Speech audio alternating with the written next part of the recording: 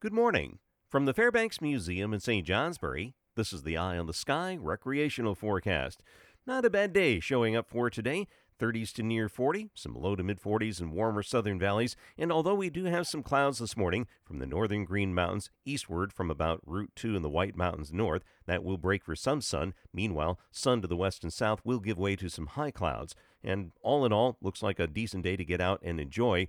Tomorrow, there will be some snow to wake up to across southern areas, generally south of Route 4 and I 89, a dusting to an inch in the valleys and a few inches across the hills. Meanwhile, remaining fairly cloudy across the north, and although the snow showers will end, it'll remain cloudy in the south as well tomorrow. Temperatures mostly 30s to near 40. Looks like more sun on Sunday, milder, and then a big storm is possible early next week.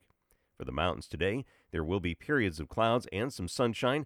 Light northerly winds will diminish, and temperatures in the 20s to around 30 at 4,000 feet, in the low 20s at 6,000 feet.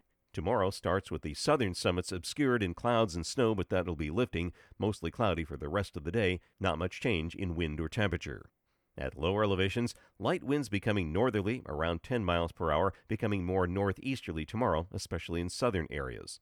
I'm meteorologist Mark Breen with an eye on the sky.